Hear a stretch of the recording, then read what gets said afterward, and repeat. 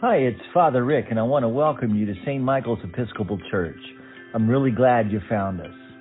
Please know that we accept you wherever you are on your spiritual journey, and we trust that God will take you where you need to be, right in God's timing.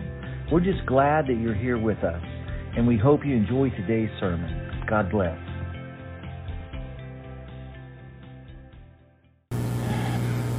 May the words of my mouth and the meditation of our hearts be acceptable in your sight, O Lord, our strength and our Redeemer. Amen. Well, good morning, everyone. Welcome to our continuing preaching series on the book of Ephesians. 2 weeks ago, Father Greg introduced the book and reminded us of the gift that God has given us, the gift of His Son living in us. And last week, Father Rick told us that God's plan is for us to all be on the same team and to wear the same jersey. Today, though, we hear an incredible passage that simply takes my breath away, and perhaps it does you as well. I think if you really pay attention, you'll find an overwhelming joy of what it's saying to us.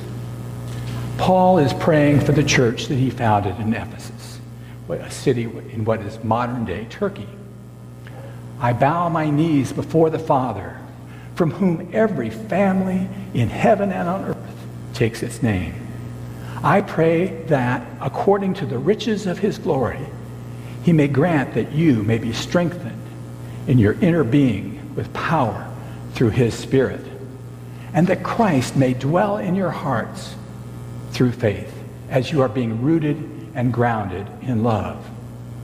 I pray that you may have the power to comprehend with all the saints what is the breadth and length and height and depth, and to know the love of Christ that surpasses knowledge, so that you may be filled with the fullness of God. Does that rock you? It sure does me. The climax in summary is that last sentence, so that you may be filled with all the fullness of God. I think that's mind-boggling. That we may attain to the fullness of being, the fullness of God Himself. Now, this climactic promise is a dazzling restatement of the entire passage. It's Paul's final effort to make the extravagant possibility as emphatic as he can. His preceding petitions give it shape and meaning, that out of the riches of His glory, He may grant you strength and power through His Spirit in your inner being, and through faith, Christ may dwell in your heart in love. Now, the way to attain fullness of being, or to use a more modern term, wholeness, is to have Christ dwell within us. So let's start today by focusing on the fact that the indwelling Christ is an affirming presence in our lives. But before I start on that, I want to address a common human issue. And that issue is that we're not worthy. You know, I'm not feeling worthy to experience Christ in that way. I'm not good enough. I don't have enough. I don't give enough. I don't deserve God's love. In our gospel today, we hear that there are 5,000 hungry people following Jesus. And one of the disciples, Andrew, says to him, "There is a boy here with 5 barley loaves and 2 fish. But what are they among so many people?" In other words, they didn't have enough either. But you know the rest of the story. Jesus blesses the food, they distribute it, and then they pick up 12 basketfuls of leftovers. The point is that we need to trust God, that we give whatever it is we have, however great or small, and trust that God will do the rest. That's the part of the shaping power of the indwelling Christ. His affirming presence reminding us that God knows us thoroughly and yet loves us thoroughly. But here's the big truth. Each of us is someone special. That's right. Each of us is someone special. Though we're all human, we're all unique. No one is exactly like you. Every person needs to know that whatever their gifts, small or large, they are their very own. Every person is a miracle of existence, lovely in the eyes of God. Isn't that beautiful? Jesus said, "Are not 5 sparrows sold for 2 pennies? And not one of them is forgotten by God. Fear not, you are of more value than the sparrows. Even the hairs on your head are numbered." That's the marvelous, liberating message of Christianity, that you are important within yourself. Unlike much of the current psychological emphasis, Christian faith affirms the fact that we gain our importance through our relationship to God, not in relation to what we do or who we are or what we have. It's our relationship with God that we are declared to be precious and ultimately important. Now, realizing how precious and important you are to God, listen again to Paul's prayer to the Ephesians, and I believe truly his prayer to us right here today. "I pray that you may have the power to comprehend with all the saints what is the breadth and length and height and depth, and to know the love of Christ that surpasses understanding, so that you may be filled with the fullness of God." You know, it's difficult to even grasp a fleeting glimpse of how wide and high and deep and long is the love of Christ. Our culture knows a love that comes as a reward for being good, a reward for being faithful, for being kind, for giving gifts, for appropriate behavior. But this is not the love that surpasses understanding. This is not the love that Paul prays that we may get a glimpse of. But it is a love that flows freely without consideration of reward. This is a love that is not inherent in human nature. Because we tend to love people who love us, right? But Jesus calls us to love everyone, regardless. The love of Christ is not the love we see on the Hollywood movie screen. The love of Christ that surpasses human understanding is what we are called to follow in the footsteps of Jesus. And it's only in faith that we're able to do so. And we may not be able to actually be capable of the kind of love that Jesus has, but we can be transformed by it.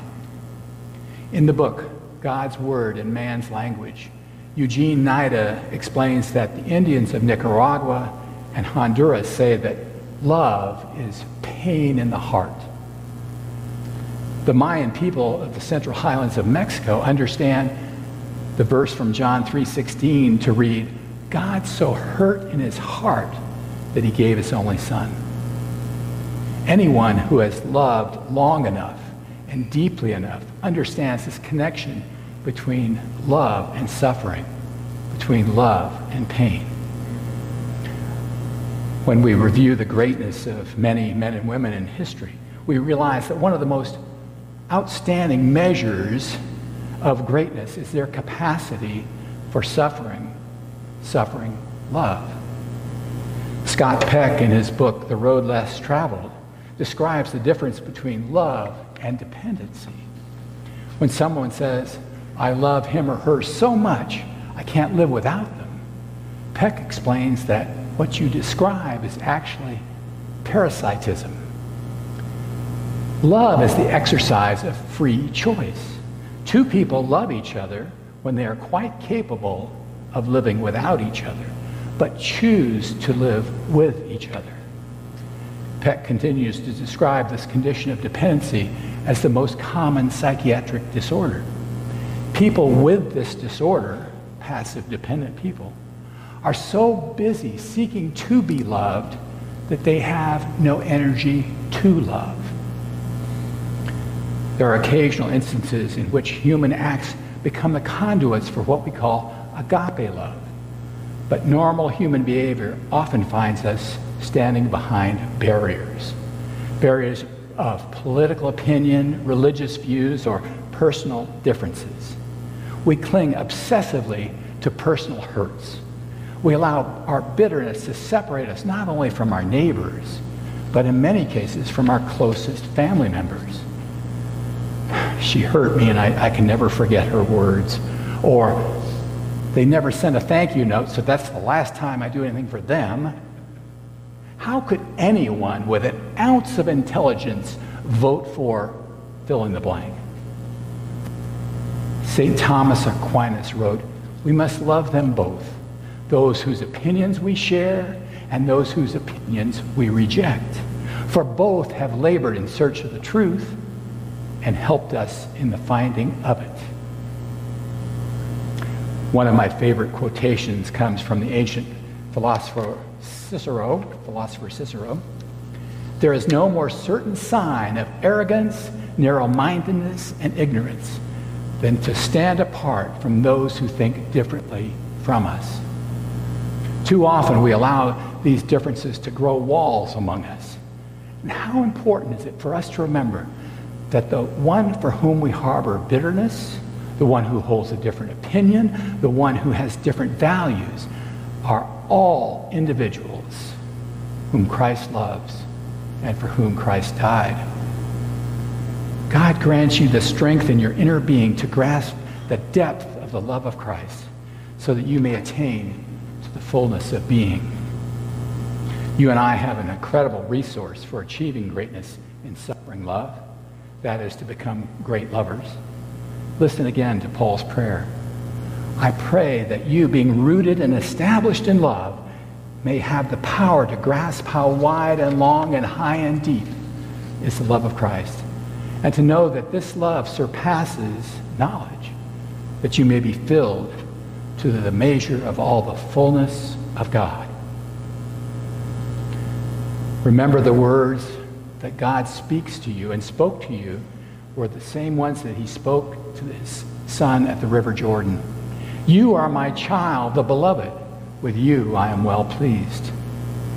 These words remind us that God's love and acceptance is not dependent on our performance.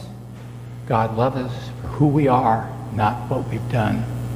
Christ died for us while we were yet sinners. God proclaimed at your baptism, "You are my son. You are my daughter. You are beloved." And then you were sealed and marked as Christ's own forever. May you have the power, Paul writes, to grasp how wide and long and high and deep is the love of Christ. We see glimpses of this in some of the great names of history like Mother Teresa, Mahatma Gandhi, and Martin Luther King Jr. You and I see it from time to time in our own circles, in a mother's love and patience and a father's labor. One story that reflects this love is about little Willie, the smallest child of a sharecropping family in the 1940s. They had just enough money to survive. One time, though, through mother's careful saving, they had an extra $1. And she went to the Sears and Roebuck catalog to buy their first luxury, a small mirror. And when it arrived, each family member took a turn looking at it. And when it finally got to Willie, he gasped in horror. His face was full of scars. As an infant, he had been bitten by a dog. And as a toddler, he had been kicked in the head by a horse. He looked at his mother and said, "Mama, did you know all along I looked like this?" "Yes, Willie, I knew." "And you still loved me?" "Yes, of course I loved you, Willie. And I do love you, and I will always love you. I love you because you are mine." There are times when I look at the scars of my own sinfulness, and I have to ask the Lord, can you love me this way? Even though I neglect you and come to you only at my convenience? And then in the solitude of my prayers, I hear him whisper, "Yes, I love you. I love you because you are mine." As one preacher put it, there is nothing you can do to make God love you. And there is nothing you can do to make God stop loving you.